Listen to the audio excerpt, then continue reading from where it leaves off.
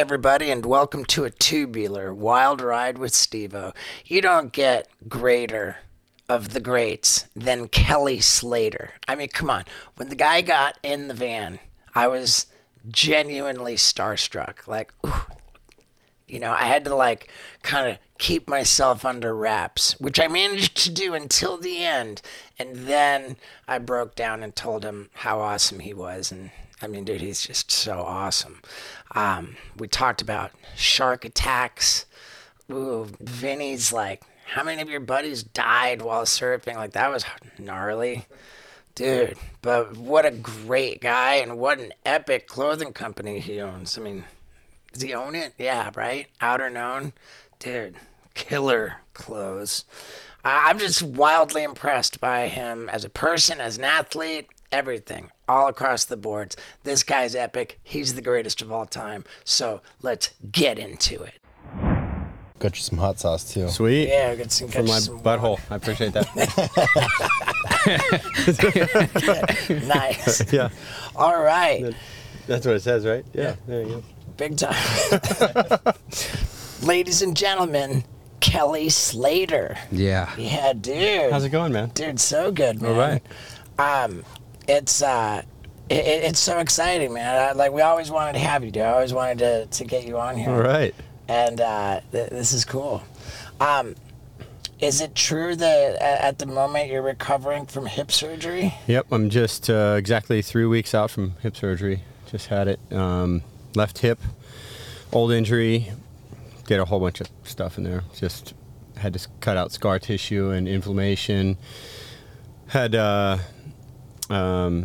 there's a little bit of arthritis, not terrible yet. I still got a little cartilage that's kind of helping me, but I had some broken bone in there the doctor had to take out. I don't know when or how I broke that, but I had to get a new labrum put in. So I took my old labrum completely out, put a cadaver labrum in, and shaved down some bone. And he said there were some other foreign bodies in there. Wow. So I don't know what those were. Little cartilage Foreign pieces bodies. or something. I don't know, little pieces that sit around and accumulate waste. But And that was from a distinct injury to your hip? I did a really distinct injury on a wipeout when I was like 19. Injured a few more times, basically doing the splits. And just tearing something in there. And I thought I broke my femur the first time I did it, but it was just torn something. At 19, you don't look forward to being injured and being out of the water. So I was like, oh, I'll be okay. And then 10 years later, after I'd done it 3 or 4 more times, something similar, that I went in for surgery, cleaned it up, just an arthroscopic. And then this time it was just annoying. Like, my back was hurting because of it. My hip was in pain a lot. I wasn't surfing much, like hardly ever practicing, or I was totally unprepared for the last year and a half on tour because I just don't surf very much because my hip hurts, and I end up wasting. Usually I end up wasting the good feeling of the hip either on really good waves or on golf days. Wow. It's crazy. I'm just particularly interested in that because just out of nowhere, for no reason that I can understand, my right hip is just... Yeah, there's no telling what you've done in all those years, dude. Right. For no reason. For no reason. For no reason. Is it the jumping off into the jacuzzi? Is it the? I mean, I got bit by a croc there once, but But it couldn't be that. It was too long ago. Yeah. I mean, I'm not. I feel like it's just old age setting in. But our Jackass director Jeff Tremaine, he had a hip replacement. I mean, he doesn't do anything. Dude, it's so in fashion now. Everyone's getting a hip replacement. And everyone I know gets it. It's like, I was up and walking that day, and I was feeling fine. Like, it's a much easier recovery than what I'm doing. I actually started doing yoga recently. Like, I got into, a morning regimen doing yoga every morning, and my hip... Like just started bothering me after that. It's gotten worse. Yoga has screwed me up. Do you do yoga? You finally took enough time out to realize, holy shit, I'm in pain. That's what you did. I used to do yoga a lot. I used to do that Bikram's, the hot yoga. Then you watched that documentary. And then he tried to touch me. I watched that documentary. I'm like, whoa, should I feel bad doing this yoga? Right. But I had a friend in Florida, this girl who was trained up in it, and I used to do her class a couple times a week when I was home in Florida. And I loved it. I got my mom into it, and it was helping her out. And I love how I feel when I get into the yoga, but I travel so much now. I just don't get into my pattern in each place for quite a long enough time to, there's a jiu-jitsu class, there's a yoga class, there's a massage person. I'm trying to do all that and surf. And so. Is it the travel for surfing? Yeah, travel's all surfing Right. stuff. But I mean, I might be in, Fiji for 2 or 3 days, and then be in Bali for a week, and then back to Australia. It's just, you chase swell. When you start chasing swells, like when you get into that thing, it's tough to get your whole recovery plan going, because it's like up to the minute. Let's go to there. Let's go to this place. But if I'm at a contest and I'm set, I generally have been there, and I know enough people and the right things to kind of do my physio and rehab while I'm there. What's the timetable for chasing a swell? Is it like? I guess it depends on the swell. It depends on the storm, and winter swells and summer swells are different. Summer, a lot of time you're chasing hurricanes. Like if you go to Japan right now, you'd be chasing typhoon swells, which you just kind of got to be ahead of it, or where the swell's going, but the wind's good, and try not to get smashed by the storm. But the Atlantic, the East Coast hurricane season, the Caribbean's been awesome. Like there's been like 4 or 5 storms in a row that start well east of Barbados. the Caribbean, east of Barbados, and then they skirt the islands, don't hit anybody or cause any damage, and then go up towards Nova Scotia and back in the Atlantic and kind of double back. So the only place getting affected by those really by the storm has been Bermuda so far. But right now it's been kind of a dream season for a surfer on the East Coast, because there's a lot of waves and the storms aren't hitting. So Yeah. but yeah, I mean, to chase those things, it depends what you want to chase. Like back in the late 90s, a couple friends of mine chased a storm starting in maybe New Zealand or Tahiti, and they went all the way to Alaska, almost every day somewhere else. Like, so get to South America, Central America, California, Northern California, fly up to, maybe Canada, and then to Alaska. So that could be like that could be like a 2-week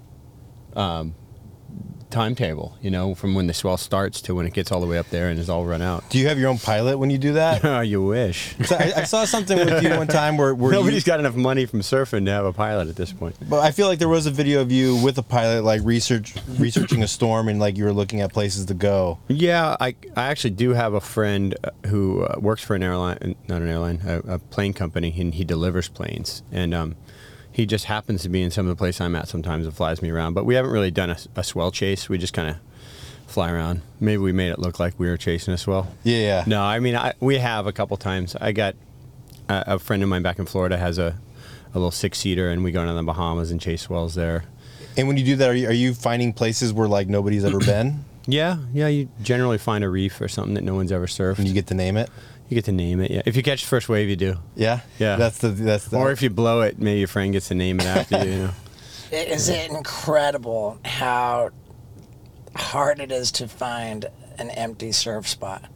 Nowadays, yeah, it's pretty tough. You got to go further and further. We took 4 different airplanes 5 to get to Madagascar. Oh, yeah, and Madagascar. then we're on a boat going out to breaks just in the middle of the ocean, and there was no such thing as an empty wave.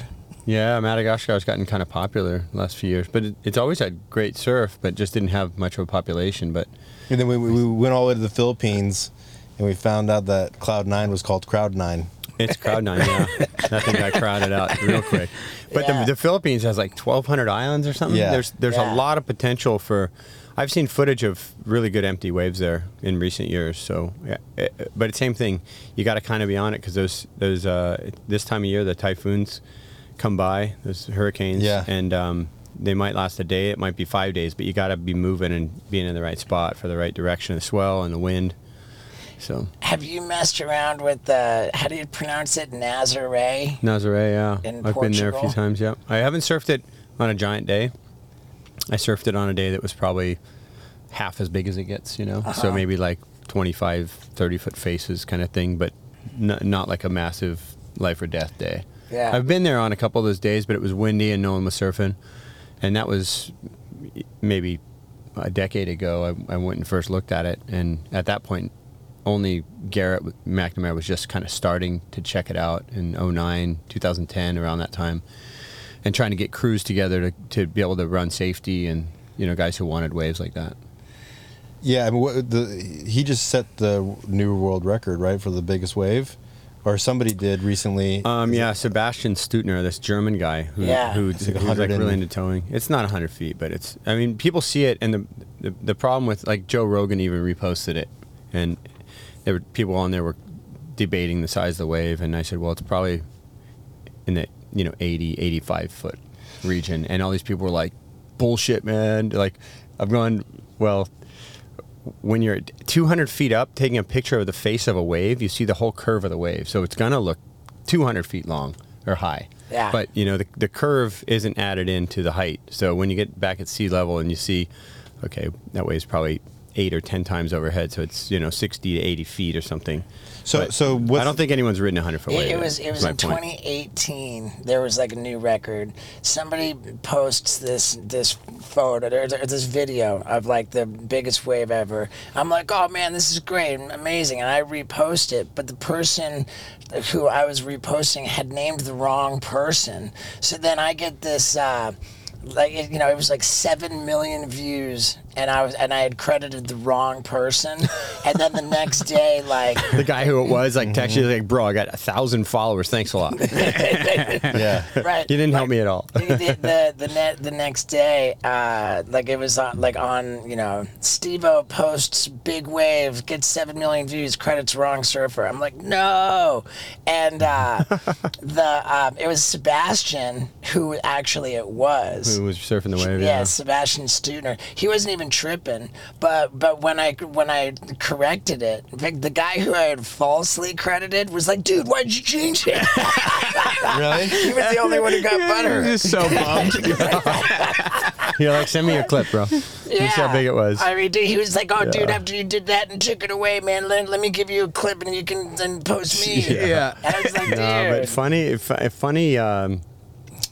Like, there's so many guys now that charge big waves. When I was a kid, it was really like you could count on 2 hands who was going to go on the biggest days, and there wasn't all the water safety. There wasn't jet skis. Occasionally a helicopter might fly and drop a line to you and hope you can grab onto it. But we didn't have all the watercraft guys doing safety and the lifeguards out there protecting, kind of keeping an eye out for you, and the inflation vests and the big wave training that guys are doing, the courses we run through in pools and stuff. So, you're simulating radical situations, dangerous, scary situations, putting your mind in that place and trying to calm yourself down because it's controlled.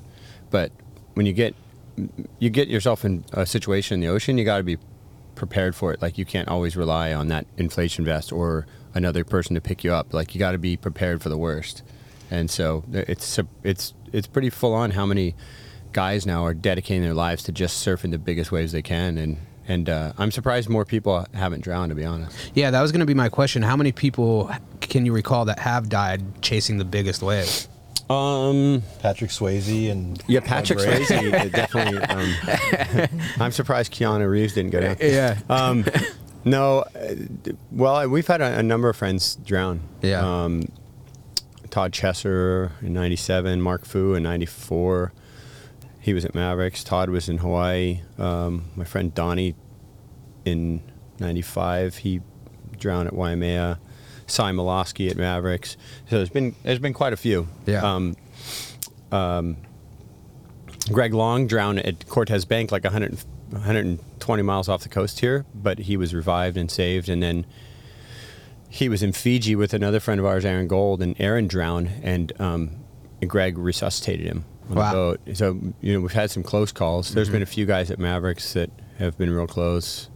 Maya Gabera, the female surfer, has come close twice, once in Tahiti, once at Nazare. A guy did die at Nazare last year. It's unclear to me if he drowned or if he had a heart attack. I heard both, and I didn't know him personally, but he was a Brazilian guy or a Portuguese guy. I feel like when you're surfing out there and you have the oh shit moments, like when you're like, oh fuck, there's like 5 waves behind it. You always think back to like what you wish you would have done different. And for me, when I'm in that situation, I'm like, I wish my cardio was better. Those are moments I know all too well, and gosh, is it a good idea to avoid them, especially when it comes to your privacy online. And that's why I have to tell you about NordVPN. This is the way to protect your passwords, to keep people from snooping around in your bank accounts. All of these different kinds of things that are so important to protect. And this service pays for itself because you can change your location, making it so that you buy airplane tickets from another country, which will give you much more favorable rates. And you can watch all kinds of programs that aren't available in your country because you're logging in through another country. Let's try to count the ways that NordVPN rules. You just can't. And if you want to get a huge discount, then you go to nordvpn.com/Stevo. Plus, with my discount, you're also going to get 4 months completely free, 4 additional months completely for free on your 2-year plan. You just can't beat it, especially because you got the 30-day risk-free money-back guarantee. So with absolutely nothing to lose and everything to gain, I tell you to go to nordvpn.com/Stevo for that huge discount plus the 4 additional free months. Protect yourself at all times. Now, let's get back to it. Is there any way to when you're doing big wave surfing? Is it? I wish I didn't fall in that last wave. Yeah, of course. But when you do, you're like, are you guys doing like breath holding exercises? Yeah. Is that the main one, or is it just all different? I mean, a lot of guys are doing all sorts of cross training. CrossFit came real big in the surf world for a while. They're going to Laird's house. Going to Laird's house. And they're like doing weights underwater. Training with Laird and Gabby. Training with Mark Visser in Australia. There's a number of different people that are running these different courses. There's a big wave. There's a group specifically doing big wave training, so teaching everyone how to do safety pickups, but also getting comfortable in bad situations, doing CPR. So everyone who's on location can potentially help out. Is Chuck Patterson still surfing big waves? Chuck charges. I did the EMT class with him. Yeah, like I don't know 08. Chuck real well, but I know he charges. I've seen him ride some big waves. Yeah, because there was a bunch of young kids in the class, and I was one of them, and I'm like, who's this guy in the... They're like, that's Chuck Patterson, and we all went on YouTube and we're like, that's this fucking guy. Chuck's sort of like not scared of anything. It seems like, I mean, he's like just dropping into like 40-foot barrels. And He also was like the first guy to put on snow skis water skis and go ride like a really big wave just to see. Oh, gnarly. Yeah, our buddy Poopies did that. Yeah. Do you know Poopies? I know Poopies.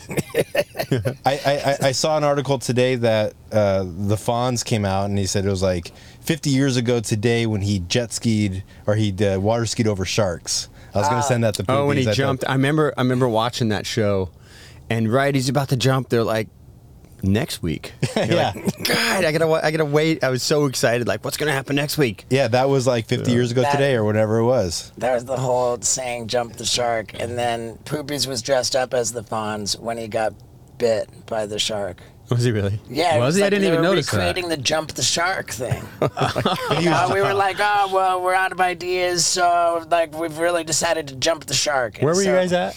Where was that? They didn't want us to say, but we were in Bahamas. Oh, yeah. Why didn't what they kind want of you to shark say? bit him? Was it a bull shark or just a reef shark? Caribbean reef shark. Reef shark, yeah. And I mean, dude, like when we got to that location, like Sharks like everywhere?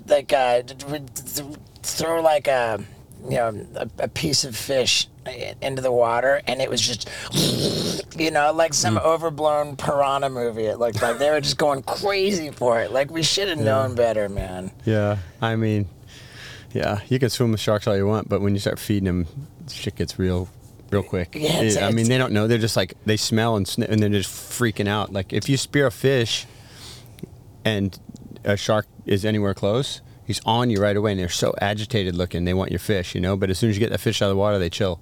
They just they definitely move like, a few yards further away, and they're not as fast and like. But as soon as there's some blood in the water, you don't want to be in the water with them. I remember it, like at that location, like a leaf landed on the water. Like, I don't even know where a leaf came from, but they're like, a leaf landed on Really? Middle of the Yeah, water and they a were leaf like- falling. Dude, it was insane.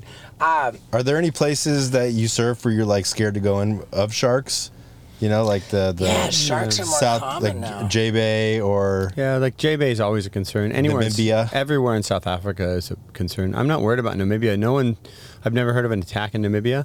So just if you're oblivious to it, you don't Yeah. worry about it so much. And there's so many seals there that I think they'd have a hard time finding a surfer in between the seals. Like, Yeah, there's thousands of seals at that Skeleton Bay wave, like all over the beach. it's Skeleton Bay.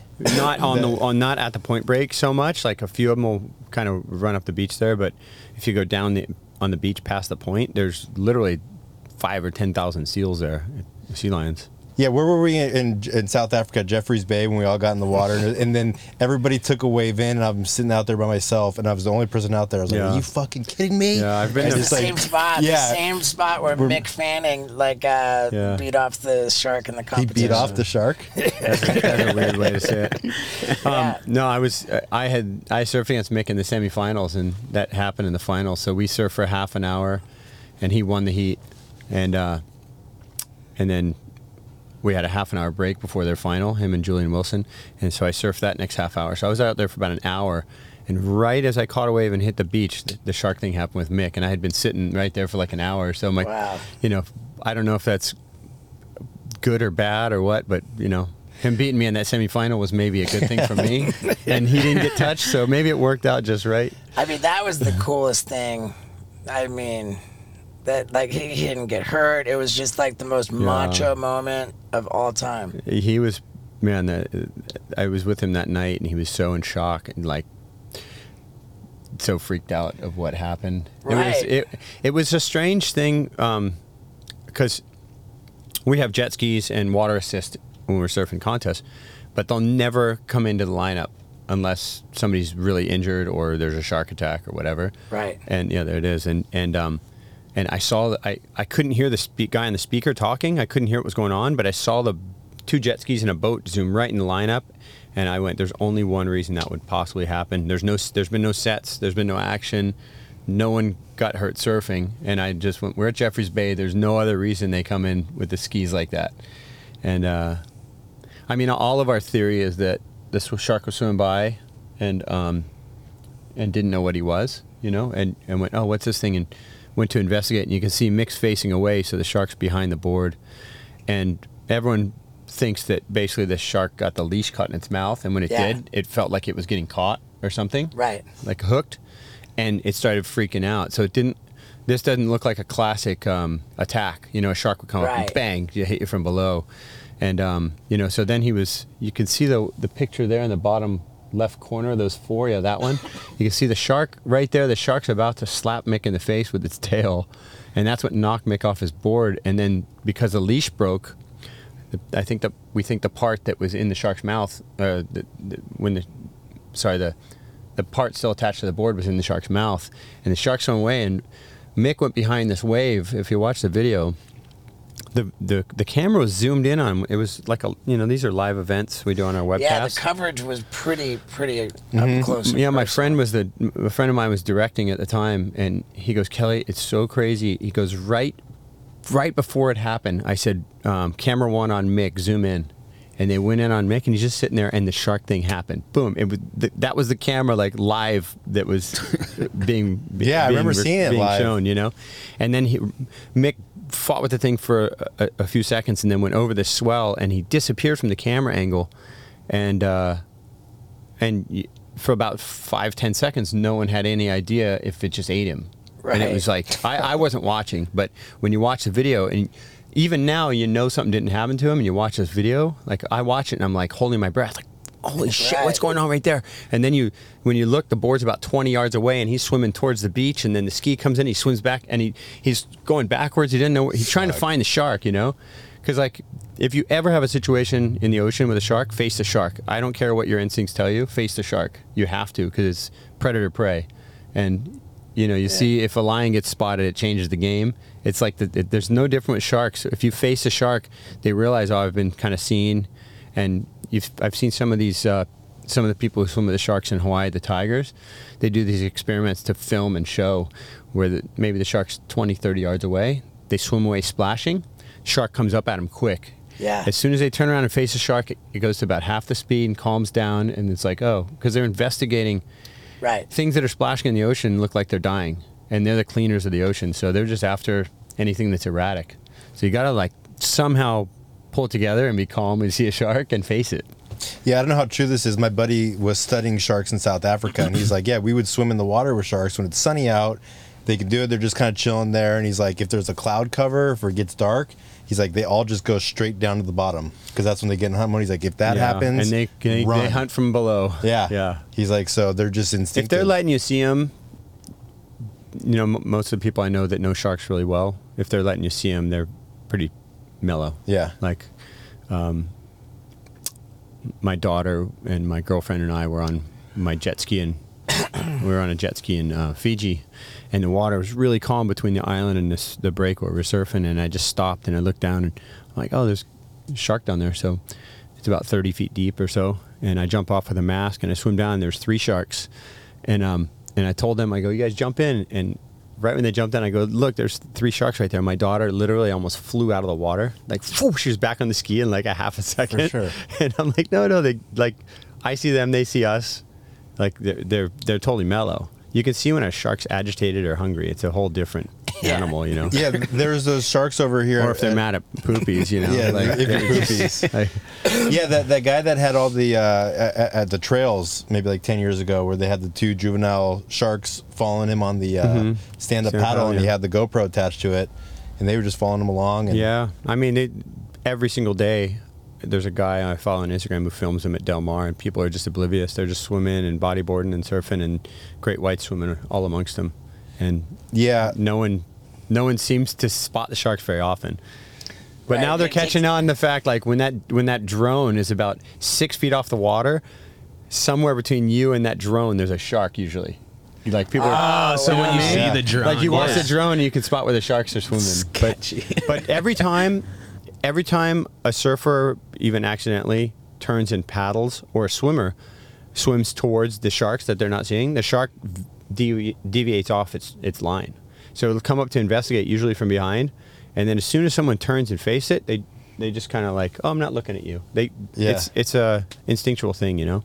Yeah, they said that to have a shark population, for every like 1 great white shark, you have to have like 100 sea lions around within a 5-mile radius for their food supply. And at Crystal Cove, there's a population of like 300 seals over there.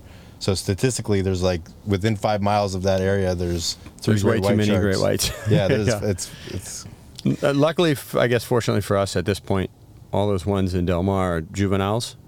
Not all of them, but most of them are under 10 feet, you know, probably under 8 feet. Once they get to about 9, 10 feet is when they say they start seeing them prey on mammals, you know, bigger than stingrays and fish. But wouldn't juveniles be more scary because they're kind of like testing everything out, and or Not they as don't know the much. I mean, difference? a big great white, an adult great white already kind of knows its place and knows it's kind of running the scene, I think, you know? Yeah. It's like a lion with its pride. They kind of know who's around and size each other up and stuff. Yeah. Man. I don't know. I mean, I haven't swum with them, so I can't say all the interactions, but this is from what friends of mine who swim and do fin rides on them and stuff tell me. Fuck that. Yeah, seriously. I want to do it though, Fuck but fuck that. I know. Zac Efron's doing it on a tiger shark. Oh, yeah. I mean, Yeah, that's- Zac Efron got together with Ocean Ramsey and like Gotcha. literally rode a tiger shark, tiger, yeah. like holding the fin. Yeah. Did you ever see any great whites when you were on the shores of Baywatch? Well, I was going to kill one with bare hands on the show, but they just couldn't. We couldn't find the right shark. Yeah, we had some ridiculous storylines though, and one of my favorites was that we had been surfing this place. Myself and Dave Charvet, our characters were surfing this place, and it was supposed to be like maybe near Santa Cruz or somewhere, and neither of us were wearing leashes for the obvious reason that we need our boards to wash into the big cave that's on the beach. Of course, you wouldn't wear a leash, so you want to test your board getting washed in this cave. So we both lose our boards, and we end up fighting. we ended up going in there to try to retrieve boards, and we realized there's like 30 boards in there, and they're being protected by an octopus that's essentially stealing everyone's Wow. boards. Yeah. Jesus. So we had to fight the shark. I think Dave ended up killing the shark. Dude, that's Yeah, epic. it was awesome. Is it like, do people bring up that you were on Baywatch all the time? Do you hear that a lot? Pretty often, yeah. Yeah, and then we saw something where you said that you were like kind of bummed about it, like when you were on the show. Oh, I was just so embarrassed being on a TV show. You know, I didn't want to be on the show, and my then manager really wanted me to be like a movie or TV star. He wanted me to be an actor, and so he said, I set this meeting up for you to go and just talk about the show. And I didn't even know what Baywatch was. It was on season 1 at the time. Right. So it wasn't like a big thing yet. And he said, you know, you just read some lines and check it. And kind of, I went, I don't want to do this. And he goes, well, I already made the meeting. So like, you know, just go check it out. And kind of talked me into it. And I did it. And I swear I forgot every line. My acting was intentionally not good. Like I was like, I don't want to be on a TV show, you know? And I wasn't even getting into any kind of a character or anything. I was just kind of reading lines and fumbling them. And then they're like, a perfect. day or two later, they're like, oh, we really love him. And I'm like, man, how bad's this show? Like, I was terrible, you know? I know I wasn't good. Like, in school, when I was a little kid, I wanted to be an actor. I wanted to be in plays and stuff because my parents both, my dad and my mom both acted in plays. We had this thing called the Follies in Cocoa Beach in the 70s, and they both acted on stage in various different plays and stuff. And I kind of looked up, like that was kind of my dream when I was like 5 or something. Yeah. And I loved Steve Martin. I wanted to be like a comedic actor when I got older.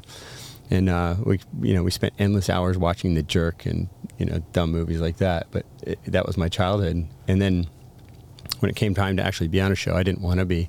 And then I got the part. And then it was just a little bit of a whirlwind because I was having to try and film, and they were trying to schedule between my surfing contests. And the first year I was on Baywatch was the first year I won the world title.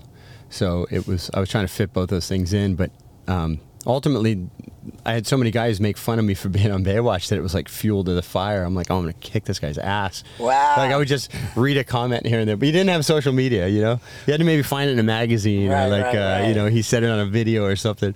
But I was probably like so sensitive to it that I was just imagining some of that anyways. Right. But I just, as I got into my, like after being 10 years old, 12 years old, and I started winning contests and doing well, my whole dream in my life was to try and be a world champion and surf contests, and that was my goal. And that manager of mine used to say, someday people are going to remember you used to surf. And I'm like, that's so insulting, because that's all I want to do in my life. I don't want to be known for Baywatch. I want to be known because I did well surfing. And now let me ask you, what do you want to be known for? Being a schmuck who wears crappy clothes that exploit people and destroy the environment? Or for being an awesome dude who wears sustainable clothing made from organic materials produced by fair trade factories and that actually treat people who make the clothes nicely? Because that is what this legend Kelly Slater's company Outer Known is all about. And I'm telling you, I'm wearing the clothes right now. They are fantastic. Plus, if you want to get a huge discount, I'm talking 25%, then you can go to outerknown.com/Stevo and use the promo code Stevo at checkout. That's outerknown.com/Stevo, outerknown.com/Stevo, and use the promo code Stevo again for a full 25% off your order. Support Kelly Slater and save the world. Now, let's get back to it. And but at this point I look back and I'm like, that's pretty cool I was on that show, because what a weird thing in life, Like, right. If nothing else, it was just so... That's still the biggest show there ever was. Yeah, right? maybe. Do you still get paid from it? Residual checks? Well, that was the other thing. I didn't hardly make any money on that show. I would make $2,500 a show before taxes.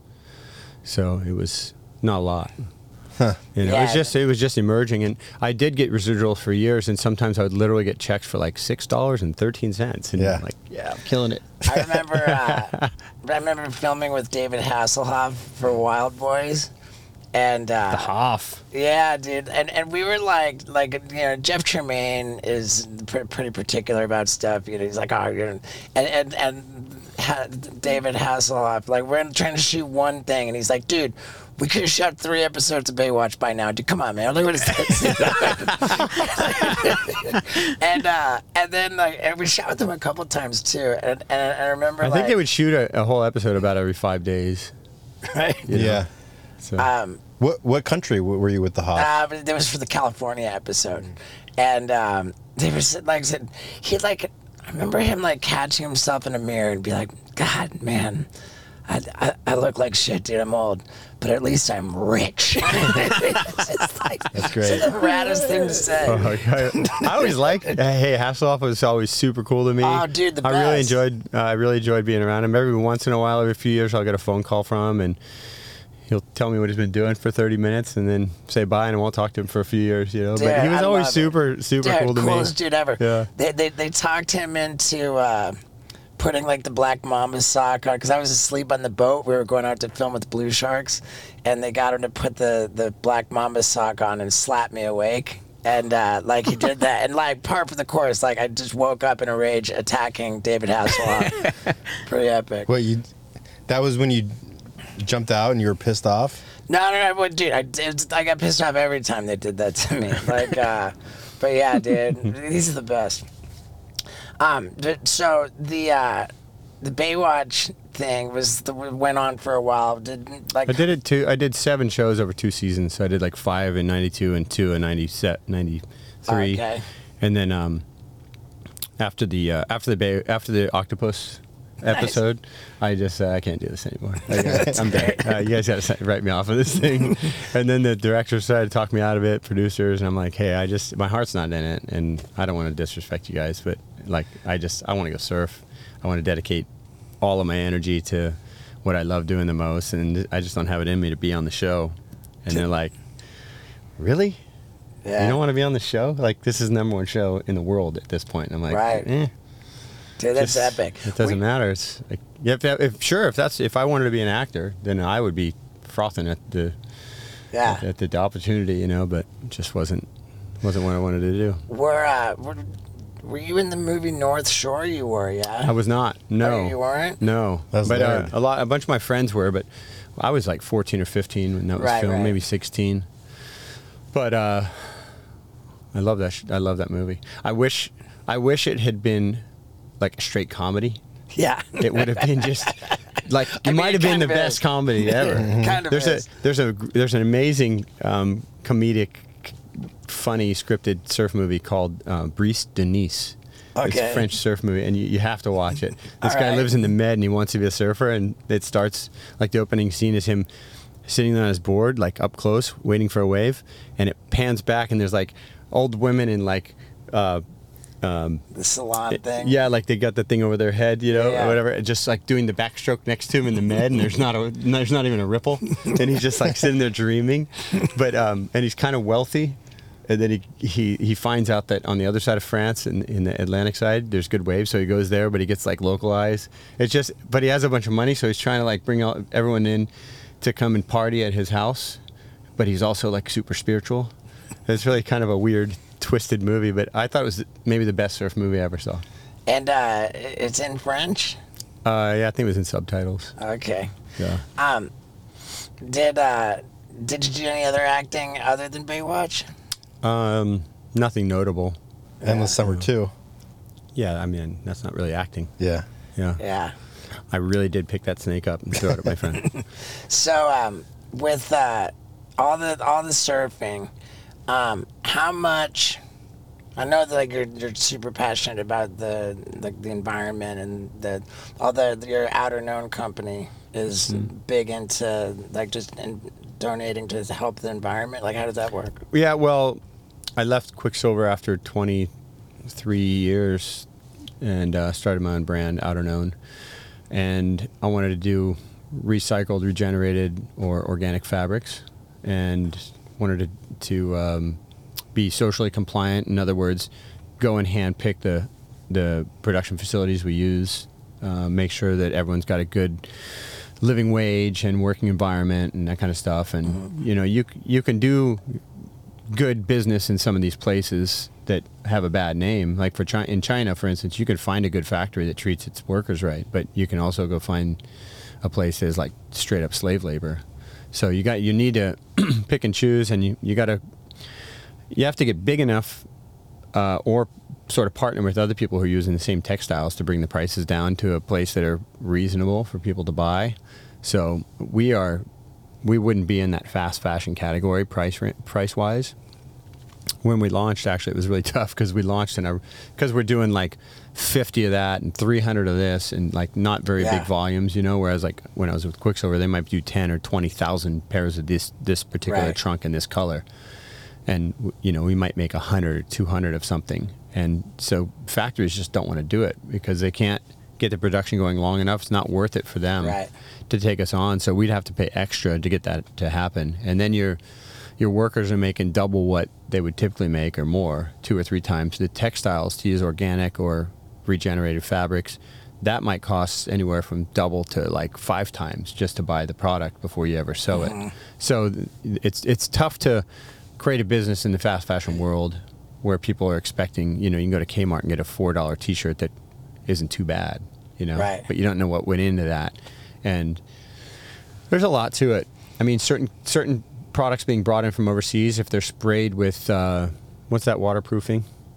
It's like a chemical they put on, like everything says, it's... Yeah, it wicks away the moisture. Yeah. Anyways, if you spray, there was a law in the States, specifically in California, I think, where if you import something that's basically more healthy, not sprayed with this chemical, that you don't get a tax break, but you get like a 20 or 30% tax break on something that's been sprayed with the chemical that actually comes off when you wash the clothing. Yeah. Wow. So it's really strange. There's been some strange lobbying happen in this part of the world, but because I'd made most of my money from being sponsored by a clothing company, I felt a huge interest in it, obviously, and some sort of a duty to go and learn this myself and try to make a brand out of it, How involved in the process were you? Like when we look at your website, are you... Well, I'm not curating the website and stuff at this point. But I was very involved in the beginning. Yeah. From design and all sorts of things. Not that I'm a designer. I can't claim I designed that shirt, but I have certain products I work on, sweats and surf trunks and some tees and stuff. Where do you source everything? What country? There's like 7 different countries. Oh wow. We do our jeans, for instance, in Vietnam, and it's the cleanest denim product basically in the world, denim factory. That's cool. And I think something like 98% of the dyes that are used are recycled. They don't just get dumped into a river. Like in China, there's a lot of rivers that are literally blue from having all the denim indigo dumped into the rivers. And so we wanted to wait. We waited 6 or 7 years before we did any denim because of that. So we're trying to do the right product and make a good enough brand out of it. Mm-hmm. So people are super happy with the product. So I stopped by the booth. I was at the Malibu Chili Fest like 2 weeks ago. Oh yeah, I was gonna go, and I was just out of surgery, and I was like, I don't feel like hobbling around on my crutches. So now the company's like grown to a point where Yeah, it's grown every year since we started. So we're like 9 years old now, and it has increased. I mean, the first 6 years it doubled every year. Wow. And then even during COVID, we grew like 60% or something the first year. Nice, man. So, we're happy we found our clientele and our customer. And then as we grow, we'll be able to further bring prices down. Right. And maybe kind of bifurcate and create a product that essentially starts cheaper, so the end result is cheaper at retail. Mm-hmm. But I don't want to make cheap product. Right. I didn't set out to make $5 t-shirts. It's just, buy fewer t-shirts that last longer, and you like them. You like the way they feel, and yeah. Yeah, dude. Okay, let's talk about the ranch. Surf ranch, yeah. Dude, like that was the coolest experience for me ever. Like, me too. Yeah. My first day there was like one of the best days of my life. And sure. I mean, we see different wave pools. We should tell people if they don't know that the Surf Ranch is an artificial wave designed by you. It's in Lemoore. like Northern California. Yeah, it's up near Fresno, and it was a mystery at first. My business partner and I, who built it together, he was an ex pro water skier in the '80s, and he actually skied. These were 2 water ski lakes, and he had competed on these before, back then in competitions. And then the one that we have on the left there in the big picture, it was basically defunct, didn't have water in it. It was still graded out like a lake, but it was empty. And right next to it on the left is that's a golf course called Falcon's Fire. We bought that property too, so we have another 100 acres or more there. And we acquired the lake next to us in that time as well. And so on the other lake would do e-foiling and wakeboarding and stuff. Just let the kids go stand up paddle or whatever. Yeah. So we kind of use that lake too, and The technology. Yeah, man, the first moment I saw it was so baffling to me. I was in Fiji, and my partner sent me a video, and he said, "We're just about ready. We need you back here on the weekend." And usually we go to Fiji. My favorite place in the world. We go Saturday to Saturday or so, and I left a day early. I was so excited. I'm like, I can't believe I'm flying back to California into the desert to leave Fiji to go surfing. Right. And so the first day was December 5th, 2015. And ironically, it was a strange day for me because it was the same day that they ran the Jaws event, which I had been invited to. It was one of the first ones. And so you got a Florida guy invited to surf that, but skips it to go surf a wave pool in the middle of the desert. It was kind of it was a weird day for me. One of the best days ever because I got to see this thing work for the first time, but at the same time, it's not often that, us East Coasters get a chance at big waves in the contest. So, Yeah. but yeah, had to pick this and watch that. The whole technology of the Surf Ranch, sled. It never been done, right? Like it was. Yeah, so I'll give a brief rundown of the different technologies that exist. When we launched, we were nowhere close to the first wave pool ever, but we were the first great wave ever made in wave pool. Yeah. So we set out with a goal in like 2005 to make the main goal was to make a good swell, and then you can break the swell by just forming a reef underneath. So I started on this kind of campaign to go find the right scientist or 2 that could help us. And one of my original partners was Bob McKnight, who was my boss at Quicksilver, and he was a USC alumni. So he sent me over there to meet the professors that work on waves, and that can be light waves, sound waves, ocean waves. And I sat down with these 3 guys. Two of the guys were sort of in their about 80 years old, been there forever, and then there was one younger guy named Adam. And long story short, Adam left USC and started working for us, and he's the one who really came up with this idea. Everybody loves a good idea, and I think I might have one for you. How about if you stop making people have zero respect for you because of your filthy, embarrassing bad habit, and trade in that bad habit for a good habit? That's what you do with Fume. This is a diffusive device which flavors air, and I happen to love it so much I don't go anywhere without it. It is always in my pocket. And you can get 10% off your journey pack if you go to tryfume.com and use the promo code STEVO. What's the journey pack? It's how you start your journey to a happier, healthier, less embarrassed you. Yep. By picking up that journey pack, you're on the Fume team. You got that flavored air, which makes you feel good, and it replaces the habit, dude. So go to tryfume.com. Use the promo code STEVO for 10% off your journey pack. And if you catch me in public, ask me if I've got my Fume in my pocket. If I don't, I'll shoot you a little shout out video for all your dumb little buddies. Yep, that's right. One more time, go to tryfume.com and use the promo code STEVO for 10% off your journey pack. Now let's get back to it. So we send we send a foil, our wave generator. It's like a foil that goes through the water, and it's, I guess the easiest way to explain how it was designed is it's like the least efficient boat hull you could ever have. So instead of lifting up, it's pushing away. It's pushing water out. And you can see it on the top left there, that blue foil there. Looks like a train.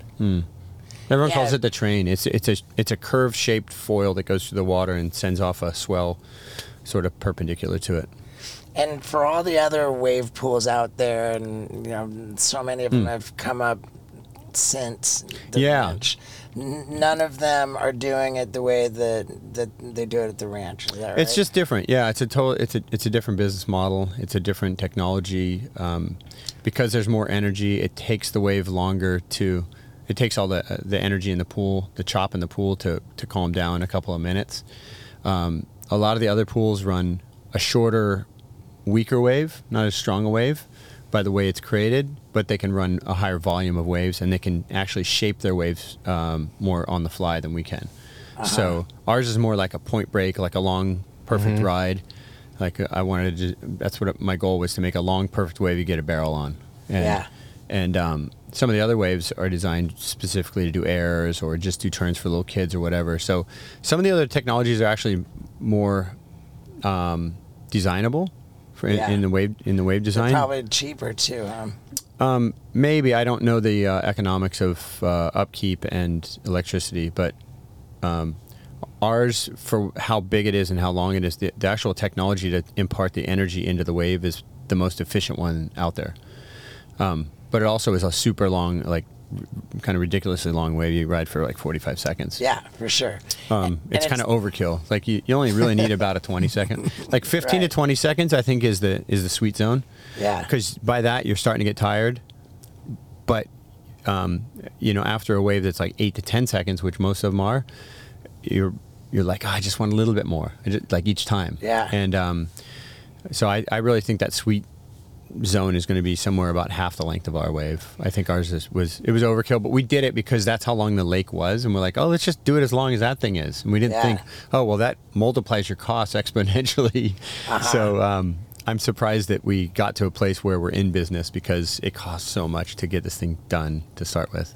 The surf ranch wave is it's just weird that it's on like the pro circuit for like the official contest. It's not now, but it has been. Yeah, they won't be on next year. Wow. And why is that? Well, I think number one, people find it to be too monotonous, whereas in the ocean, in the ocean you have that the chance of luck, or that one great wave, or something special can happen right at the end of that time period that didn't happen to the other person. Right. And so in that sense, you could argue that that luck or karma or something other played a role instead of just your surfing. My thought was, when this came out, that this shows everyone on the same wave. Everyone has an absolutely equal chance. Yeah. Same number of rides. Level playing field. Same wave over and over, so it levels the playing field. But it turns more into like it becomes a little bit monotonous and predictable, because okay, you're gonna do 3 to, if you're really fast, maybe 5 turns before the barrel. Then you're gonna get barreled for 12 seconds. Then you're gonna come out and you're gonna figure out how to get from that barrel section to the last barrel section, and then time that just right, get a deep barrel, and then do an air or a tail throw or something, some kind of maneuver at the end. And so people were just not seeing enough unpredictability in it to be big fans of it. But on the flip side, if you go there with your friends or like your family or something and just go for a surf, it's like the funnest day of your life. Big time. Funnest day of my life. You know you're going to get good waves. That's the thing, going on a surf trip. You're hoping you're going to get good waves, but then the tide's a little weird. It's super crowded. The wind's on short. Like, these things can all happen. At surf ranch, it doesn't really matter. Whichever way the wind's blowing, one way is going to be barreling. Right. And you're always going to get a 45-second long ride, or go the beginner wave that lasts like from very start to very beginning. It's like a minute and a half. Yeah. So we can vary the wave a little bit, but it is reliant upon the bottom shape. So in further designs, I'm working on ways to potentially like let's say you run it at full speed, we could maybe make a reef that's a little bit deeper. When you run it at full speed, it breaks on that reef. If you run a little slower, it has a completely different reef inside. It's a little bit shallower, but it has a different wave shape. So or you can make the wave break and then go into deep water and reform and break again near the shore and have like a smaller wave by the beach. But the other technology, just to get to those, like you have surf lakes in Australia, which is like a big, kind of like a plunger, a big round disc that lifts up and drops down, and it just sends a swell out in a 360. And then they build different reefs for that to break on. Wow. One of them, I think this aesthetically is a really cool design. And one side of it, that nearest side on the bottom right is like a full-on barrel. Like it's a short wave, but it's like a really deep spitting, shallow water, dangerous little barrel. And then the other ones are just kind of turn waves and longboard waves. The surf ranch wave is the only wave that like you hope your friend doesn't catch the wave because yeah, then you get to exactly, go yeah. next. And then you have like there's a wave in Waco that's using American Wave Co technology. American Wave Co is out of San Diego, and that's a pneumatic system, so like an air compression, and it just kind of sends out jolts of maybe 2, sometimes 1, but up to like 5 waves at a time. Yeah. And then they'll calm it down for a minute because the currents start building. You've been to that one too? Yeah. Yeah. So you see the currents build up and they'll wait a minute, and because it's a smaller area, it calms down quicker than our pool. But I think that's a great design too. I think American Wave Co. made a few waves. They have one in Brazil. They have one in Japan. I think they're kind of, in my opinion, they're sort of the leader. But then you have Wave Garden, which is actually a really sleek, kind of innovative design too. Aren't they supposed to build one in Oceanside here soon? I heard that, yeah. And then I don't know, Palm Desert. Yeah, and the Wave Garden one, you can see that like this is pretty cool. Like you have a right and a left on either side, and then the current flows back out by that jetty in the middle, and that's run by some kind of a what would you call it? Almost like an underwater bulldozer or something. Oh no, this is a moving wall now. I think it rotates. See how the waves are staggered on either side on the far right? See on that right picture? The top right of the screen. Yeah. No, the one that was there before. Yeah. This is the Wave Garden. This is Japan. Yeah, that one right there. So see how the waves are staggered? They're not like meeting up in the middle? Yeah. So this has almost like a snake wall that's like pushing a wave out one side and then comes back and pushes out the other side. That's how I understand the technology. I surfed the one in Melbourne. It was really fun. They gave me the last 2 years I've been there, they gave me a night with some friends for like 2 hours and took like 15 people in, and half on one side and half on the other, and just had a blast. Really, it's a really cool, like aesthetically pleasing. Like you stand in the middle at the bottom of the pool and you can see both waves being ridden at once, or on that jetty in the middle. And they've done a good job with that.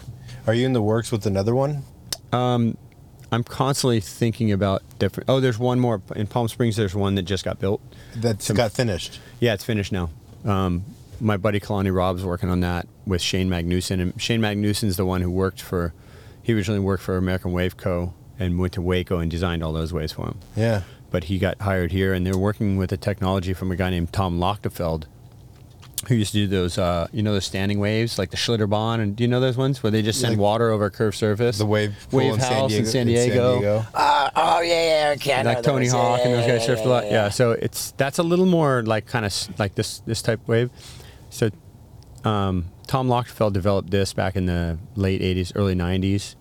I went to one in Texas, in New Braunfels or somewhere, back in 93. It was actually in Endless Summer too, also, with Terry A. Hawkinson. Just me and him there for like 3 days of like funnest, weirdest trip ever at that time. And so Lochtefeld's developed this other technology that's kind of similar to what the American Wave Company is doing with the pneumatic system. And I don't exactly understand how this system works underwater, but it basically compresses air out and pushes the swell. And you have different little sections that kind of line up, and you time them at the right time with the right amount of energy, and you can make different wave shapes. So there's a few, when they started coming out with other waves, like ours sort of launched, and then a few other waves started happening, and it's a funny feeling because you start feeling this competition from other people, and then somebody said to me, like there's how many different plane makers in the world, you know? You have a Cessna, they're not competing with Boeing, or Boeing and Airbus are doing the big things. You got fighter jets, you got all these different companies. I thought, the more the better, because the more innovative. At some point, maybe there can be collabs between the two. You can hybridize different machines to create different wave shapes you won't have in nature. And it's pretty fun. It's obviously, there's like, you hear some people argue, oh, it's not natural. I would never surf one of those. There's kind of the Puritans that then that there's are over me it. and Tony Hawk. We're like, we never want to be in the ocean again. I know Tony's like, I'm just going to live at Surf Ranch. Yeah, dude. But you've already seen like big maneuvers, airs, and flips and stuff advance crazy in the last few years since the wave pools have come out. Yeah, our buddy Zeke. Yep. Zeke's insane. Literally? Like, Yeah, pretty much. yeah, Zeke's classic. I see him all over the place. For sure. I mean, he's gotten better because of the wave pools, Yeah, and they're like, he's Oh like the yeah, Waco he can local. Finger flips. you can imagine an air and then go do it. yeah. And that's kind of what he was doing in the wave pool when he went to Waco. Yeah.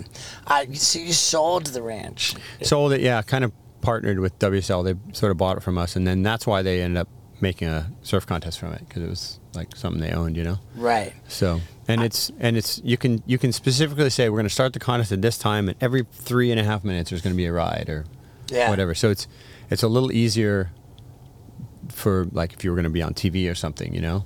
But it's I think it's, as of now, it's kind of run its course for competition. Yeah. And you have an open invite at all times? Yeah, I get a certain number of days a year being as a founder of the brand, and I still here and there try to work on wave design and stuff. We can change and alter things here and there, but we're working on other projects. Yeah. So we go up there and kind of imagine what else we could do with that. So I want to show you my photo from the ranch, my barrel photo.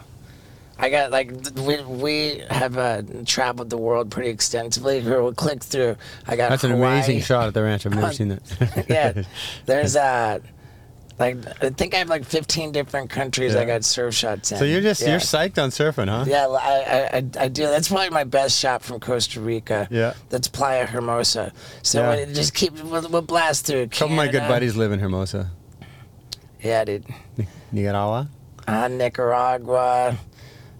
Maldives. How fun is the Maldives, man? Yeah, It's so beautiful. Yeah, super epic, man. Yeah, we can blast through. I don't want to alienate people. Do you know what's only- happened down in El Salvador? How they cleaned that country up?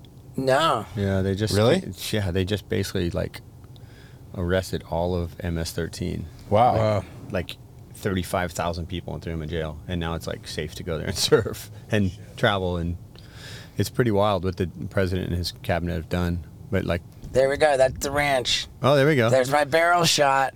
Who are you looking at? You're like looking over your shoulder. Like, I don't need to look back. I don't need to look forward. I'm gonna look back at these guys on the ski. It's like Ramana's yelling at you or something. Yeah. Wait, what'd you do? Broke something? It was within 2 weeks of getting hardware put into my collarbone. Oh, no way. Yeah. That was 2 weeks after your surgery. I think within 2 weeks, maybe less than 3 weeks, but 2 weeks and change. Wow. I think that's what it was. But yeah, so I was just so stoked, man. That was my first barrel ever. And didn't I get it on like the last wave of the session? Nice. Yeah. Super rad, dude. I've got you to thank for it, man. I remember hitting you up on Instagram to tell you how stoked I was. Classic. So you're all about the UFC too. Love UFC, man. Love it. Yeah. I've been a fan since the early days. I guess in about 2005, I really got into MMA watching, and I was in Japan, and I was out with some friends at a bar, and I ran into Hoist Gracie, and I had known Hickson for a while, and I don't know if that was the first time or not I had met Hoist, but he goes, "Oh, what are you doing here?" I said, "Oh, I had a contest, and I'm flying back to California tomorrow," and he goes, "No, you have to stay. My brother Hoyler is fighting tomorrow, K1 or Pride." Yeah, probably Pride. And I said, "Yeah, sure." So I extended my ticket another day, and went to the fight with the family, and I was sitting out in the crowd watching, and he fought Kid Yamamoto, and unfortunately Kid caught him in the first couple minutes of the fight and knocked him out he was out cold for a long time, man. Like, Ugh. I was like, this guy might not wake up. He was out for like a couple minutes solid.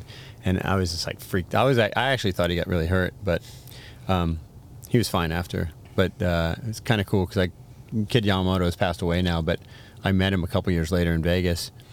And my girlfriend and I have this thing every time we meet one of the UFC fighters. I said, "Oh, can I get a picture of her punching you in the stomach?" So I had a picture of her punching Kid Yamamoto in the stomach. Like, I don't think he felt it, but yeah, dude, man. I got one with Chuck Liddell too. Her hitting Chuck in Santa Barbara. Yeah, dude. Chuck's the best, man. Do you ever tweet during the broadcast? I don't know that I've Sometimes, yeah, here and there. I love the way they started putting tweets on the screen. Like, Yeah, it's good because it's funny because you can see when they tweet other fighters, and especially if it's in their weight class. Yeah. You see a lot of bias in the way that they throw a tweet out there. Yeah, for sure. What is G25 GLE? I don't know. It's maybe 25 years of Google or something. Yeah, happy Probably, birthday, yeah. Google. Yeah, there we go. Yeah.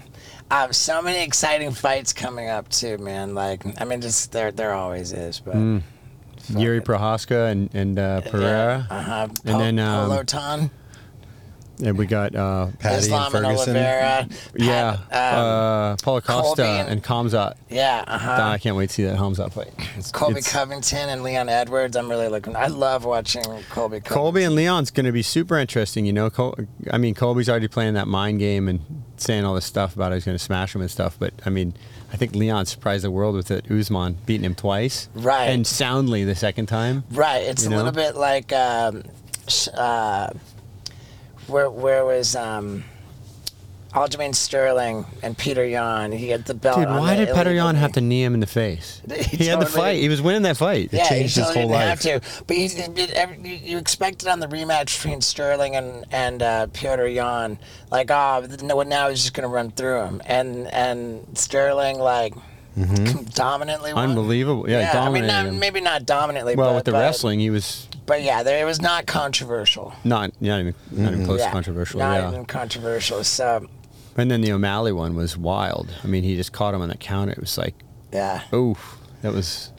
Yeah. But you knew that Aljo was going to be rushing in to try to get that takedown. Yeah. You know, and get his arms around him because on the ground, I think it'd be a different story. For sure. But that's the game, you know. Yeah.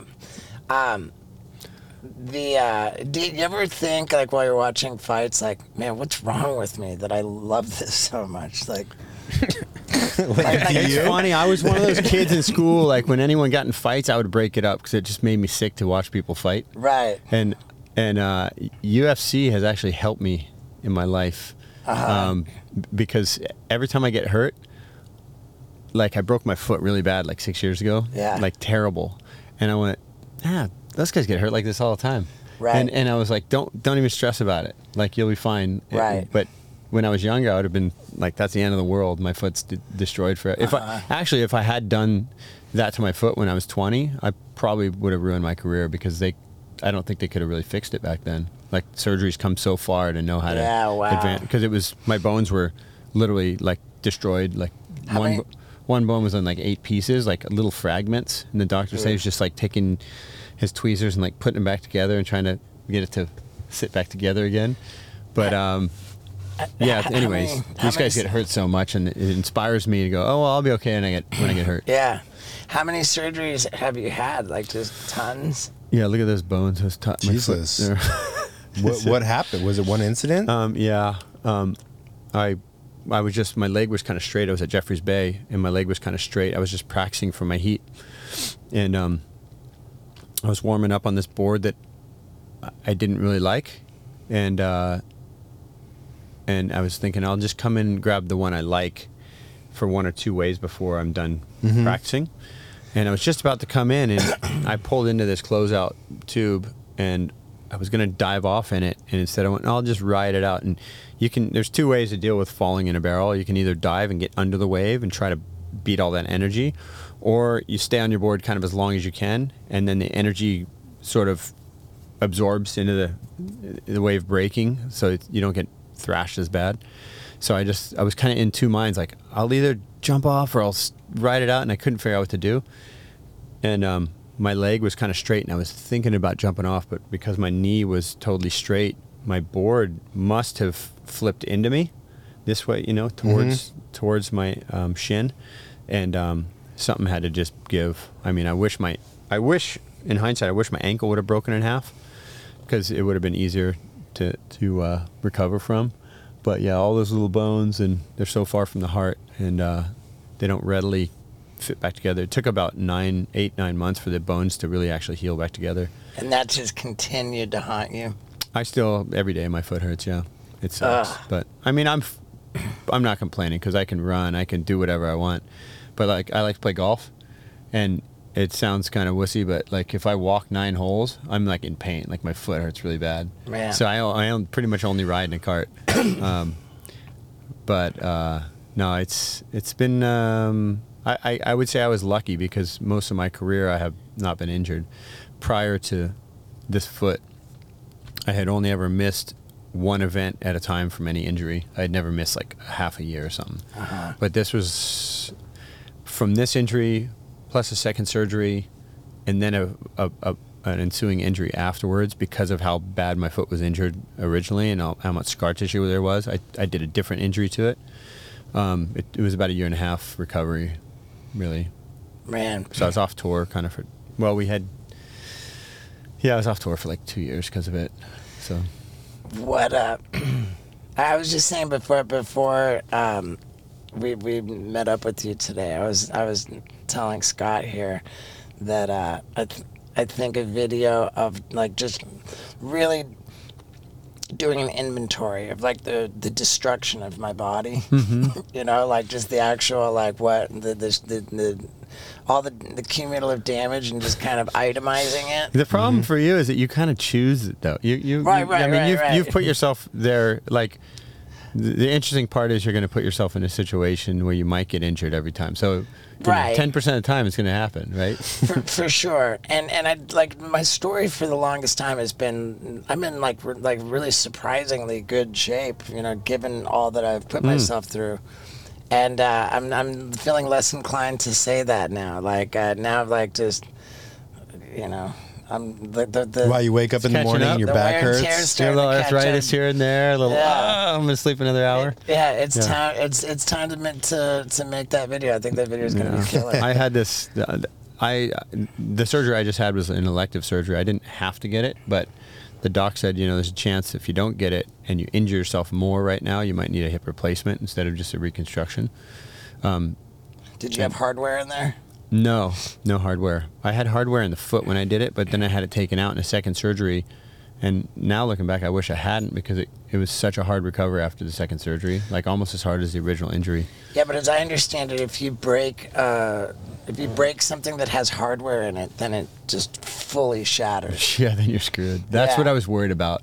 But those bones don't move a lot, typically anyway. Right. And the Liz Frank joint, which is the big joint right here on the foot, that one, I actually cracked that. That second bone was cracked, and then the fifth bone on the outside was cracked at the lower end of it, this side. Yeah. I guess the upper end of it. And so there was so much damage, and because I put the picture online, I was getting hit up from all sorts of different physios and doctors, like, "Oh, did you just notice this? Oh, this all, you might want to check that." And I'm like, I don't know if it was good to like open it up, because now I'm freaked out about how much injury I've done. Like, my doctor didn't really diagnose the Liz Frank injury. I had a break in the Liz Frank joint, and it wasn't obvious, and so we didn't really even talk about it. But a Liz Frank injury is like 1.5 years when you do it. But typically, there's 3 ways to do it. You can fracture it, or the bones to your big toe and second toe can splay out, or they can splay in. And those ones are actually worse than cracking it. So I did the best of the 3, like the most favorable recovery. But a friend of mine, Ross Williams, broke his. He displaced him outward, just doing like a 1-foot air off the back of a wave, and his foot just hit wrong, and it just like exploded his foot. And he didn't surf for 1.5 years. Yeah, like Fazeev tore his ACL. It didn't look like anything. Yeah. Oh yeah, right. Yeah, the other day. Yeah, I don't know if Ross had any pictures online from his. His was like 20 years ago. I feel like everybody in like the surfing community has this urban legend. I was talking about it with Isaac yesterday, that they all know somebody or they've all heard the story of a friend that, you know, wiped out and the fin cut their testicle and their testicles unraveled. Do you know anybody that this has happened to? Have you ever heard this story? Is this? Oh, wait, what does a testicle do when it unravels? You mean comes out of like It slices their testicle open and it unravels. And it just like comes out or whatever? Yeah. Yeah. Isaac, will you say you've heard this? Yeah, I've heard this. And then you've asked somebody else and they've heard it, and I'm like, dude, I've heard that. What does too it mean before. when a testicle unravels? What does that mean? I guess there's like all these little like intestines, it looks like, in there, and it just unravels. Huh? Yeah, testicle, I suppose, it is like- like a ball of thread Yeah, somehow. is it like an old golf ball with a bunch of I band-aid, think so. I rubber was just bands wondering- around it? Or? You'd be the person to ask. That's what I would think. No, I've You've never known anybody for this to happen, or like, what's the worst surf injury you've Tom ever seen? Carroll talked about an injury he had. He was in Japan, and His this is testicles in the unraveled. '80s, early '80s, and his board, he had a single fin board, I believe, at the time, and he wiped out, and it went under and came back and literally shot him in the butt, and like ripped his whole butt and anus and everything, like cut it all open. Oh, really? And he had to go to the hospital to get surgery, and he told me they put him on this like cold steel hygienic table, and he was laying on his stomach, and he had like 3 or 4 nurses and a doctor or two all around, like literally having to pull up in like his butt cheeks Holy and talk. fuck. And he said he's freezing and he's wet, and like and he said he was so embarrassed, but he couldn't understand what anyone was saying because it's in Japan. So he's like I just remembered like looking, and they were all just like looking down at my anus, like trying to figure out how were they going to fix me and how Holy disgusting fuck. the whole thing was. Jeez. Yeah. I've heard of a couple people getting speared in their butt by the board, and it doesn't sound like something I ever want to go through. But also, it's a lot of people get turned off from surfing because they get hit in the head by the board the first time they surf Sure. or whatever. Break. Somebody told me, I met a guy yesterday. We were talking about some work stuff, and he said, "I've only ever tried to surf once, but." He's like, I didn't do it again because my board hit me in the nose and broke my nose, and I was just bleeding everywhere. And he goes, that was my first time ever trying to surf. I broke a tooth with my board. Yeah, right in the beginning. Yeah, smashed it. And it is embarrassing. That happened at the Waco pool. Really? Yeah, like the place with no variability. Like, yeah. Yeah, there's that. We've had some gruesome injuries, you know. Like one of my friends, Shea Lopez, he's from Florida. He was surfing at the pipeline contest, and this one particular year, it was only rights because the swell direction, you can only go right, and that's on his backhand. And the sandbar had formed on the reef, so it made the reef extra shallow, and then off the reef, it would just drop off into deep water. And, you know, you've probably seen those waves at Chopu that kind of go down before they go up. You know, if a wave is When it sucking off, sucks in, yeah, if yeah. it's sucking off a shallow enough bottom compared to the height of the wave will actually go below sea level first. It'll go down like a wave in a river on a rock. You know, it dips down like a rapids. So really super shallow, intense waves will do that. And Shea was doing a floater on maybe like a 6 or 8 foot high face, and free fell off it. And when he hit the bottom, his leg was completely straight, and he landed straight into that part that was dropping, the dip that was going like below sea level, and nothing gave. You just saw his knee go backwards and sideways and like inward, and then he just like, it looked like he got completely mangled like in like a car compactor or something. He hit the water, and the footage was amazing. Whoever filmed it, they kept filming him after he came up because they knew he got hurt. And he's just laying with his head down on the board with his arm waving like this for the safety crew to come get him. And you could just tell, like, this guy just ruined his leg, like, maybe for life. And he didn't surf for 2 years, I think. Like, he said he blew everything, completely tore ACL, MCL, PCL. And it was just like a minefield in his That's like heavy. a mine went off in his kneecap. Around Yeah, his then you're knee. in some of these countries where you're like, go to the hospital and it's like not the best surgeons. You're like, Yeah, oh, I mean, if you fuck. did that, and I mean, like when I broke my foot, I was in Africa. I'm like, I'm getting on a flight and going back to the States. A couple of my friends said, "Oh, there's a good surgeon or two in Cape Town," but I called my surgeon buddy back here, and he goes, "Look, he's like, I could do it and I'd be all right. Like, I'm pretty good with feet, but I'm gonna find the best guy I can, like in the States for you." And it turned out that the guy he got me was a guy named Tom Harris, who's a doctor up in Burbank, and he actually surfs, and he went to school with a couple of my buddies in Ventura, And just by chance, he ends up being the best guy at this. Him and another doctor named Max that worked together on my foot, and yeah, they put me back together. So Do you have a scar? Yeah, right there. a couple in there. They just basically opened those like with forceps or something and worked there for a couple hours. You weren't awake for that, were you? No. Well, I just took an aspirin. I was good. Yeah. No, the crazy thing is my foot swelled up like where I couldn't even get my toes into a sandal, you know, like my foot was twice the size for like a month. I had what they call pitting edema. You ever had that? Where like the tissue just swells. It's almost like it died and it's full of fluid. Like you have all this inflammation. So it's almost like nature's cast, you know, it just locks your foot. Is that it on the right there? That was right when it happened. That was before my surgeries and before it was all big. But yeah, it was it was huge. I could push my thumb. I could like take my finger and push like this, and it would leave like a little teacup, like an indentation in my foot. Do you ever mess with ice baths for recovery? Yeah. Yep. You a big fan of those? I love the ice baths. I'm not doing them as much as I should. Last winter I was doing them a lot, like pretty much daily. You found that it helps with arthritis? It just helps with inflammation and recovery. Yeah. And sleep patterns too. But the best thing to do is basically get up in the morning and jump in cold water or cold shower. Yeah. And it just it's like they say it's a stressor on your body, but a positive one. So it just lets out certain endorphins, and that helps your body learn how to heat itself up better. You want to heat up naturally, and then do like a couple hours of sauna a week. You know, Yeah. It's like you're taking the cells and you're shrinking them down with the ice, and you're expanding them with the heat. So you're getting all this flushing and inflammation in your body. Do you have a of the setup inflammation. at your place? I don't here. We haven't really spent much time here in California the last couple of years, so I haven't set myself up here. But I got to set up in Florida, and I got to set up in Hawaii. Yeah. And in Australia, there's a place right by my house where I go do it. So what's like what's in the future for like? Are you gonna keep competing? it's not going to be long now.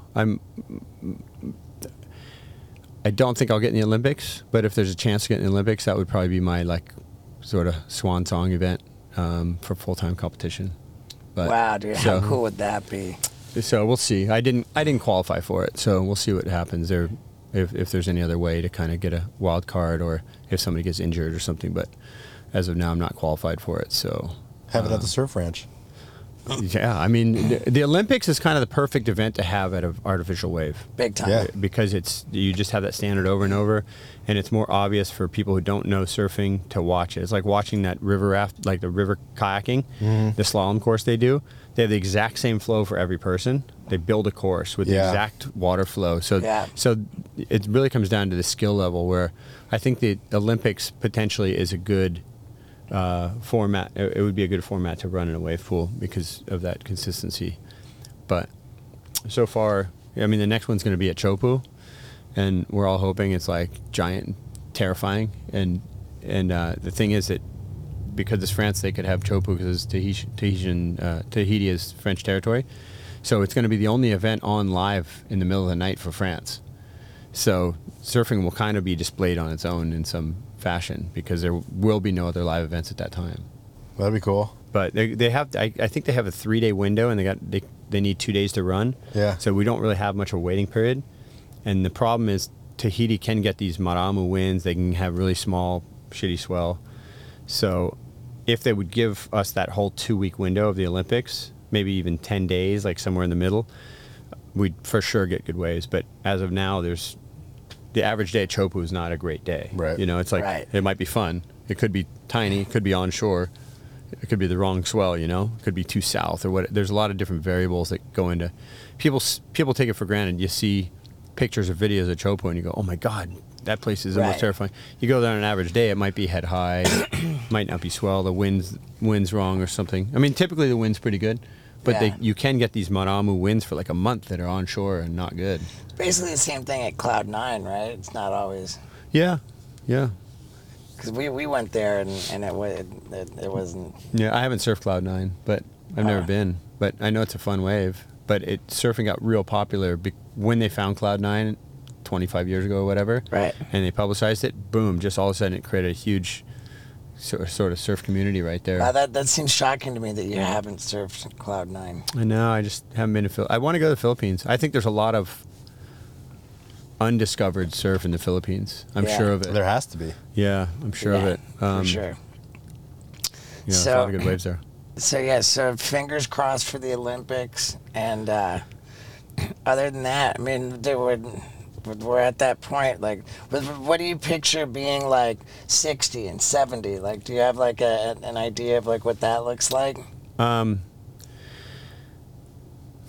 just going to be surfing a lot still. I'm just going to, I want to be super fit. I've been talking about this since I was in my 20s. I want to look 10, 20, 30 years out and be fit enough. I don't want somebody taking care of me when I'm old. Right. I don't want to be that person laying in a bed like, give me a drink, Right. I want to be healthy. And I think with all the information we have through social media and anything on the web and all the studies that are being done now for health, everyone has the access to that knowledge and to create much more longevity in their lives, I mean, I fight with friends about it because I have too many friends who are overweight, not taking care of themselves, not eating a good diet, too much sugar, too many carbs, drinking too much. And, that stuff just takes a toll. Why would you not want to have your physical health as good as it could possibly be? It's my priority. So Right. my goal, here's my goal. My goal is at 90 years old to get barreled at backdoor. Nice. And I'm taking any fucking wave I want. I'm out there at 90. That's sick, dude. Yeah, dude. If I can pull it out, if I can paddle out there at 90, I'm like, I'm going whatever wave I want. Dude, I love it, man. Man, I gotta say that, like, just for how completely rad you are. Like, I've maintained myself. Like, it's just like you're an impressive dude, man. Oh, man, and thanks like, a lot. I see footage of you. I just see footage of you doing your thing, like. Just the goat here, man, and to just to keep it cool and dude, what an honor, man. I really appreciate you doing this. Thanks a lot. Yeah, I mean, I've obviously watched you for a long time. My manager. Do you know my manager, Terry? He managed BAM forever. Oh, okay. I'm not sure. Yeah, no, but yeah, I've been kind of around the peripheral of your guys' Jackass stuff for a long time. Obviously, the early days. I was living up in LA, and I was kind of buddies with Spike Jones back in the day. Okay, cool, man. So I was living in Silver Lake for a few years. So I was kind of in and around that scene a little bit. Spike loves surfing. Yeah, he kills it at the ranch. Yeah, I actually haven't seen him surf up there. I saw him up there once, but I saw. You saw Spike surf at the ranch? I think that when we left, at one point, I went there, and Spike was coming in with Jonah Hill. Oh, really? Like right yeah, Jonah after. goes a lot. Jonah's like crazy about it. Yeah. Yeah. For sure, but yeah, dude, this is Spike kind of ripped on the ranch, man. I saw a clip. Classic. Yeah, that's Yeah. cool. Yeah. But it's rad, man. And we of course are pushing Outer Known. Congrats on that. And Yeah, and thanks, man. What other stuff? And anything your social media? It's just Kelly Slater. Yeah, it's just Kelly Slater. Yeah. I'm actually not even that active on it anymore. I I've probably posted 6 times last year, and twice were like a couple weeks ago. Right. I got kind of tired of everyone's opinion, I guess, but I do like the debates that come up online, but I think I feel less and less inclined to share my life. That's probably healthy. Yeah, I think I'm addicted to Instagram like anyone else. I look at it all day long and stuff, but I just Yeah. don't post much. Right. But I feel like I should, like, I don't know. I do like posting things that are important to me. Like, we just had 2 world champs crowned last week. A couple days before that, my good friend Jimmy Buffett passed away. Yeah. And I have endless stories of Jimmy. He's an absolute legend in my life. I grew up on his music and being a Florida boy. Yeah. He captured what Florida is. Big time. The lifestyle of Florida. If you fish and dive and sail, Jimmy, like, I know a lot of people who aren't fans of music maybe thought some of the lines were goofy, like Cheeseburger in Paradise or whatever. But if you listen to some of the poetry that he wrote in his music, he wrote a song called He Went to Paris that's like just a tearjerker. And after he passed away, I was just thinking about different lyrics that he had said, and it was almost like he was prophetic in just describing like what his life meant to him in real time. and you read his letter, you read his message after he's gone, and he explained it so well through word and music. And you know, the end of that song says, some of it's magic, some of it's tragic, but he had a good life all the way. And that kind of sums up Jimmy to me. You know, it was tragic in the end because he got cancer and died pretty quickly. It kind of went a little bit fast on him, but I don't know of another person who is in that sort of realm that he is, of fame and making money and all that stuff, who enjoyed his life as much as Jimmy. Like, he flew his own planes, he had boats, he had houses everywhere, and he loved to invite people to come stay and share and do stuff with him and tell you about the waves he was surfing or place he was fishing or whatever. Yeah. And he's just he was a big influence on my family, and it was a real pleasure to know him. I love that, man. I love that, and I'll give you a legendary Jimmy Buffett story. All right. So my brother is like, he's a parrot head. He's like, I mean, we all grew up on Jimmy's music, but my brother, like, nonstop. My brother says, if it wasn't for Jimmy's music, I don't know if I'd still be here. Like, Okay. it was so influential on him. And so my brother was getting married about 10, 12 years ago, and I was talking to Jimmy. I was hanging around him quite a bit back then, and he said, he's like, "Oh man, what are you up to?" And I said, I'm gonna get my way down to Key West in the next couple of days. My brother's having his bachelor party," and he goes, "Well, you know, I'm in Palm Beach, and I was thinking about flying down there. So why don't you just get a ride down here, and I'll take you." So he flies me down to Key West, and we land, and he goes, "All right, you all set?" And I'm like, "Yeah, I'm gonna go meet my brother and all them." He goes, "All right, call me when the party's on. I'll catch you guys later." He's like, "I gotta catch up with some friends and my sister." So he went and did his thing for a few hours, and then all our friends got to this bachelor party, and I walk in with Jimmy Buffett in Key West, and my brother was like, "Dude, what the fuck's going on?" He's like, "What?" He's like, "What the fuck?" He's just like, "What?" He's looking at Jimmy like he saw a ghost, and he's looking at me going, "What just happened?" He's like almost crying, almost laughing, and he's just like, "What?" He just couldn't process it, because like Jimmy's just been such an influence, and you know, at 50 years old, he's getting married, or 45, and Jimmy's there to celebrate. You know, it was such a cool moment in my life. That's great. Yeah, Plus, being in Key West, it's like so Jimmy, you know. Big time. Yeah. Yeah. But, Yeah, Florida's he's rad, dude. He was a good dude. Well, fucking right on, man.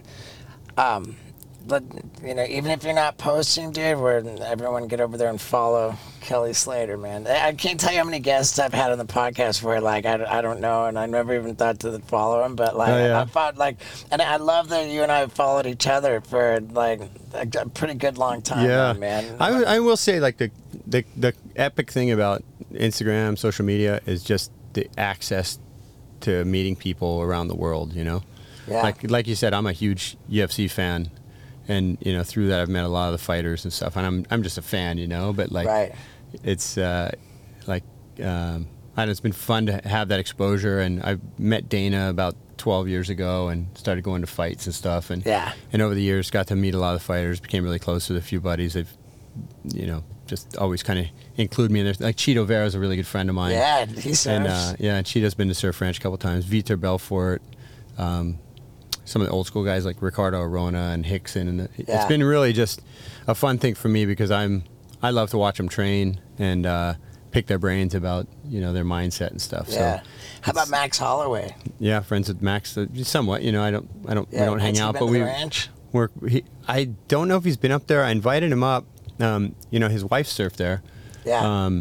She was on tour for a while. She's a really good surfer, and after his last fight, I was messaging with him, and I was like, "Hey, be my guest anytime you guys are free. Dude, Come love over." it, And man. I want to see Max at Surf Ranch. Dude, Max is the best. Well, right on, man, dude. We'll let you go. I just want to thank you again, man. But really, really cool to get to Thanks talk for coming to you. down. Dude, Yeah, love of it. course. Cool. Yeah, Cool, man. cool. Do you always do them in the van? Pretty much. Yeah. Yeah, pretty much. Like, there's sometimes when we're on tour, we're on the bus. Sometimes, like, we're just, you know, without a vehicle and would rent a studio or something. But yeah, most of them, you know, we've had a lot of rad people sit in this van, dude. That's cool. Yeah. Yeah, a lot of rad people. Yeah, I've seen a few. But Yeah. Cool. do you have a home studio too?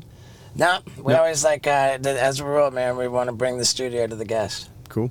There have been times when people will just come to my house and then we get in the van in front of the house. Yeah. But yeah, easy. Well, right on, brother. Thank you so much. Thanks, bud. Dude. Yeah, it's a Fuck pleasure meeting Yeah, you. guys. For sure. Meet you guys. Got to get you up to Surf Ranch again. Dude, I would love that. Yeah. Man. I would love that. My knee's been giving me some grief in my hip. Yeah. How about that? I was seriously starstruck. I mean, this guy's so rad, dude. And what else can I say? You are so rad. I just can't thank you enough. I mean, I say it every week, and I mean it every time. You guys who stick around to the very end of the Wild Ride podcast, you mean the world to me. And what else can I say? Candidly, it's ambitious to get my bucket list special out by November 14th, but hear me now. Come hell or high water, we're going to pull it off. And god damn, is it so good. It is so unbelievably filthy and good. And I can't wait for you to see it. I love you, and thank you for sticking around.